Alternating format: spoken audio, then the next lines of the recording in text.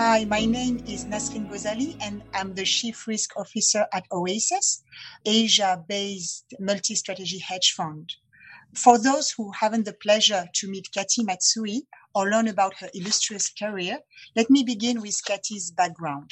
So Katy is the former Vice Chair of Goldman Sachs Japan, the co-head of macro research in Asia, and the Chief Japan Equity Strategist.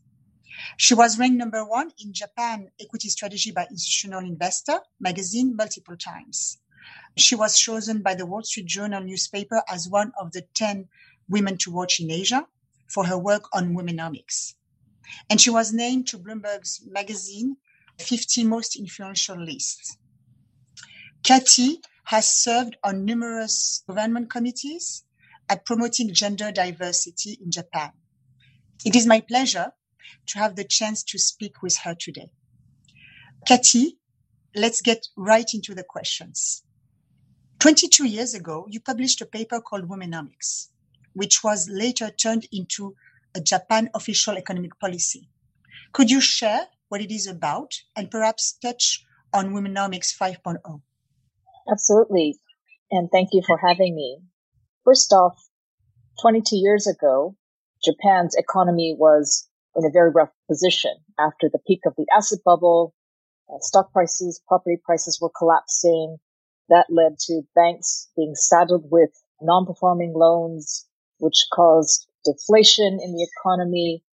And at the same time, Japan was faced with massive demographic headwinds. And my position, my career as a Japanese equity strategist, of course, is to give advice to institutional investors about should they invest in Japan or not. And frankly, many of my overseas clients were saying to me, Kathy, what's the point? So that's my professional context. In my personal life, this was 1999, so I'd just given birth to my first child 3 years prior. I took the standard Goldman Sachs maternity leave of 4 months, went back to work full time after that.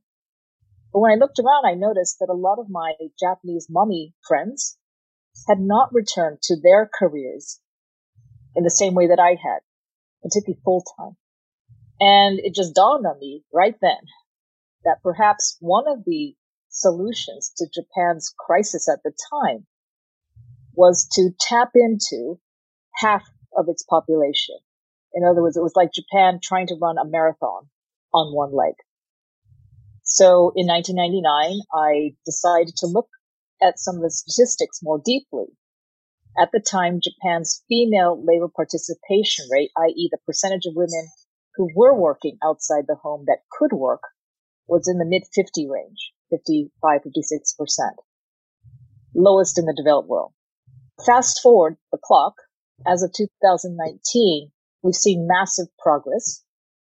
Now Japan ranks among the highest in the developed world, 71%, pre-COVID, of course, in 2019, for that ratio, which exceeds the similar ratios we see in both the US and Europe, which are in the 60% range.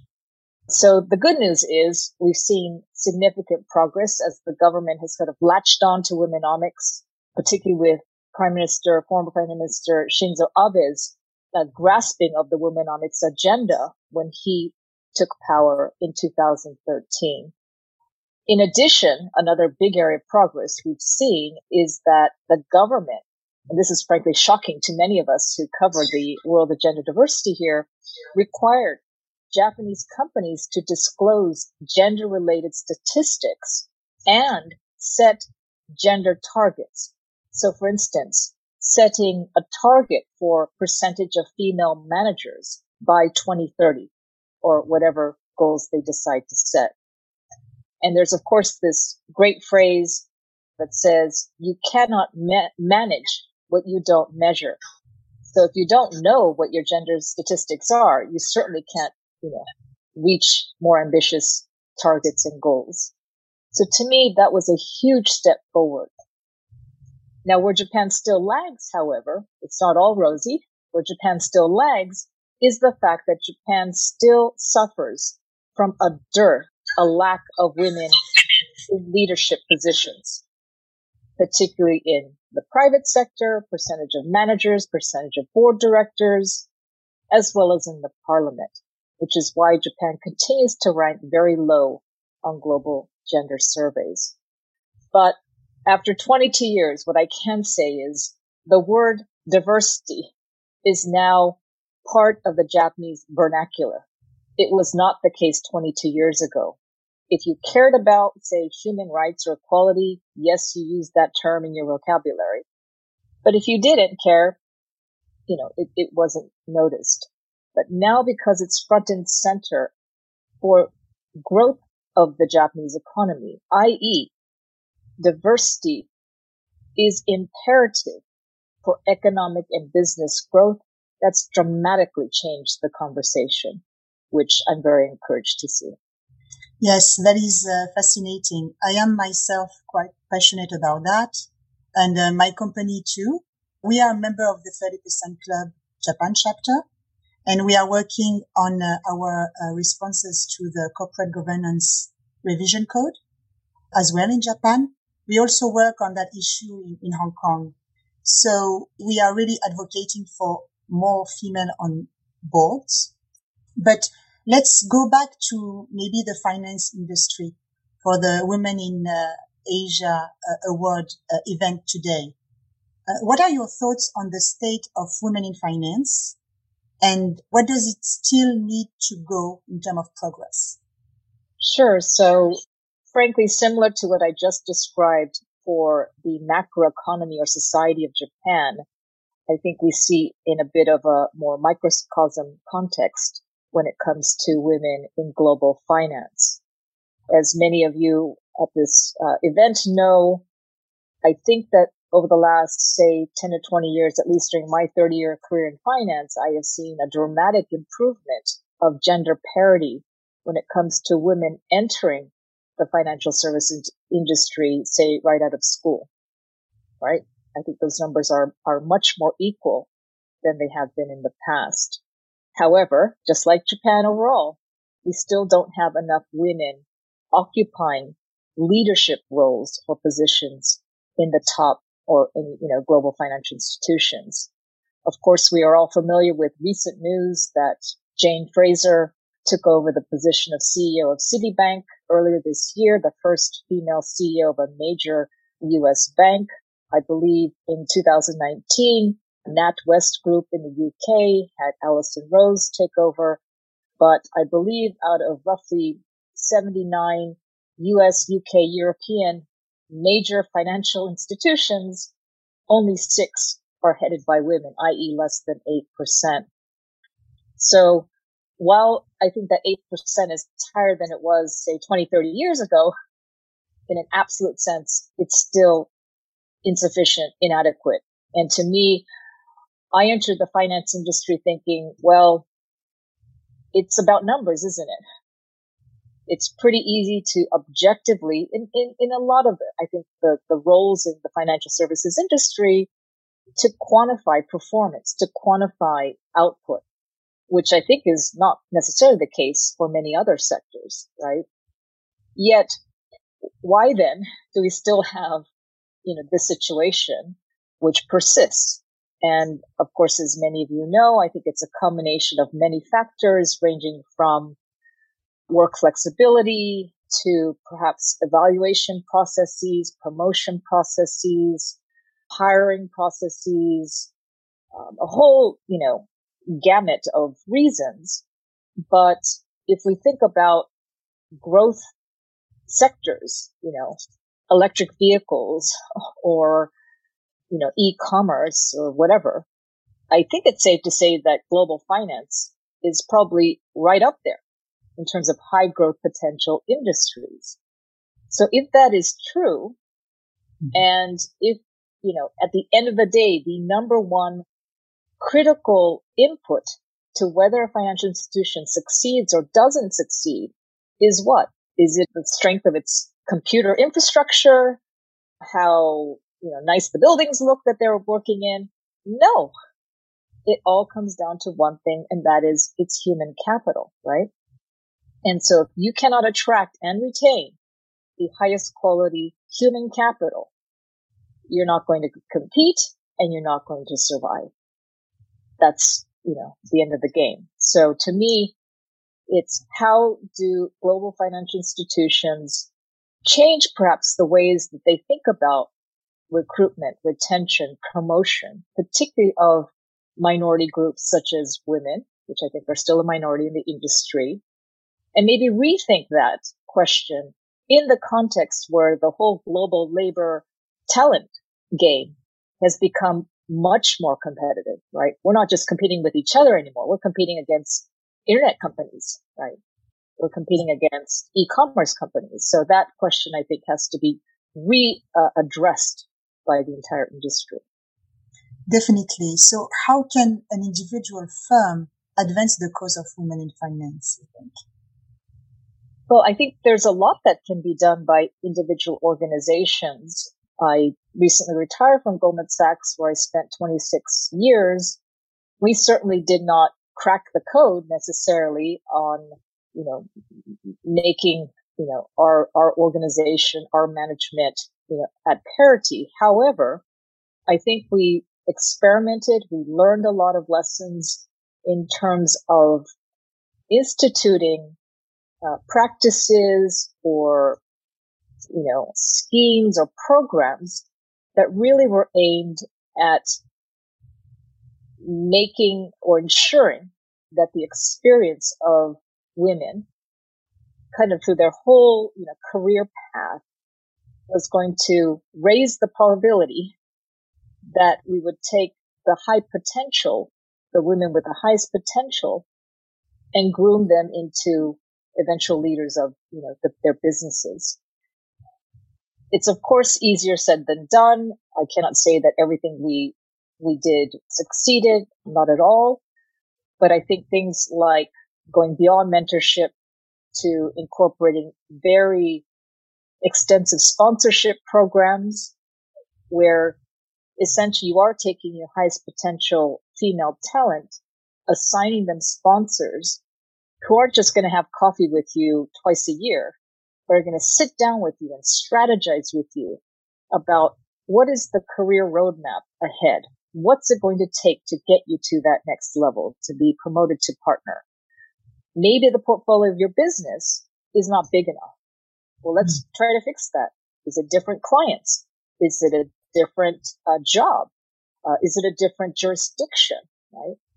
And of course, with, I think, a lot of people at this event, if your, quote, mothership is in a different continent, as it was with Goldman Sachs, and you're sitting in Asia, work on visibility. How do you become more visible with a home office, right? What are things small and big that you can do to improve your visibility? So there's a whole host of things around kind of what I call broadly sponsorship. And of course, unconscious bias training. I think everybody sort of does that, but it has to be repeated. It has to be reinforced. Of course, it's obvious that the leadership must be totally and utterly committed to improving diversity. But if it just stops at leadership and it doesn't penetrate the, mid-management layers, it doesn't go very far.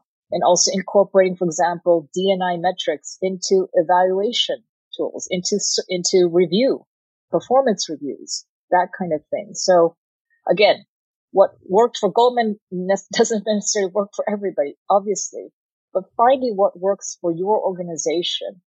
And I think we also, I would say, learned a lot of lessons, at least in Japan, about, well, for example, a lot of organizations have women networks, which are great. But when you limit your women network membership and activities just to women, when you're a minority within a big organization run by men, it's hard to move that needle, right? So we figured out, oh, wait a minute, let's get some senior male sponsors to sponsor some of the activities of that network, get them on the panels of the events that we're hosting, get them championing various initiatives, and then we start to see that needle move in ways that we didn't see prior. So lots of experimentation, but again, it's a marathon, not a sprint, but really trying to ensure that the organization from the top to the bottom are truly committed to this because it helps performance, not because it's the right thing to do or it's equality or whatever, because this is a competitive and strategic imperative that's what's going to make this work. Yes, not because it's the right thing to do, but it is the good thing to do. Totally agree here. You described very well what can be done in terms of organization. How can an individual person advance the cause of women in finance? Everybody can do their part, and clearly in an industry where the leadership is dominated by more men than women, I think a lot can be done by everybody, including the men at the top. And so engaging the senior leaders, whatever gender they are, to the importance of, again, I go back to that root point, the basic point, which is how are you going to compete? How are you going to win with the talent that you have today? You know, in Japan, I often come across a lot of organizations, big companies here. Their management went to school together, had the same hobbies, read the same books, watch the same TV shows. If the business is flying like a rocket ship, that talent pool is probably perfectly fine, right? Because they know each other and it's so comfortable. But if it's not a rocket ship, but that business is starting to plateau, or God forbid is declining, and you're thinking the same way that you were doing 5 years ago, 10 years ago, and repeating the same routines, obviously nothing's going to change and your business is going to continue to decline. So thinking about, so how do you present, say, a diversity plan in an organization? Well, first of all, you're probably not the only person in the organization who feels this way, right? And it's not just about diversity, is it? Right? It's not just about gender diversity. To me, it's diverse.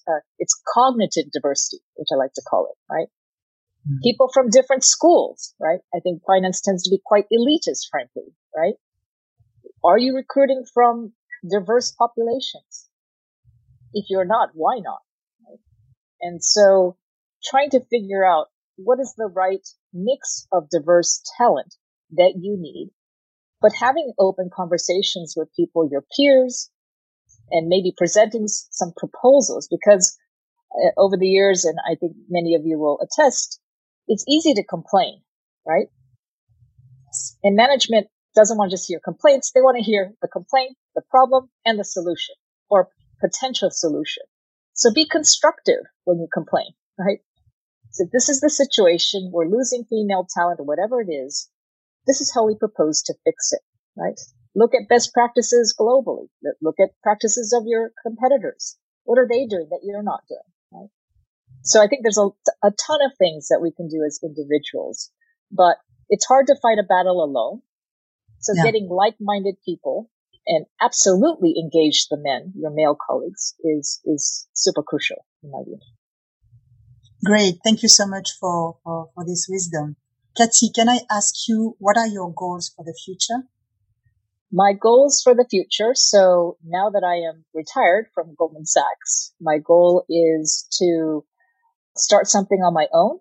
My parents are both entrepreneurs. They're actually farmers, immigrated from Japan to the United States. I've always dreamed of doing something on my own. So I can't reveal it right now, but it will be a combination of my financial background and my passion for today's topic of gender diversity.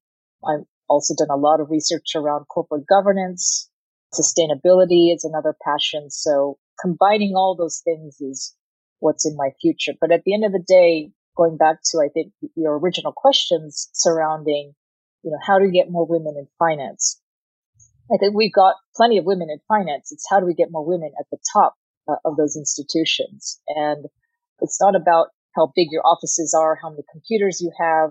It's a whole new world of fintech and so many creative and innovative models for finance going forward that I think women with their specific talents and skills, they have so much to bring and so much to add to creating new, innovative growth strategies in this industry. So I'm super excited about what lies ahead. Great. Thank you so much for all your advice and your responses. And I'm sure the audience and myself are willing to see what will be your next endeavor. Thank you so much, Kathy. Thank you for having me.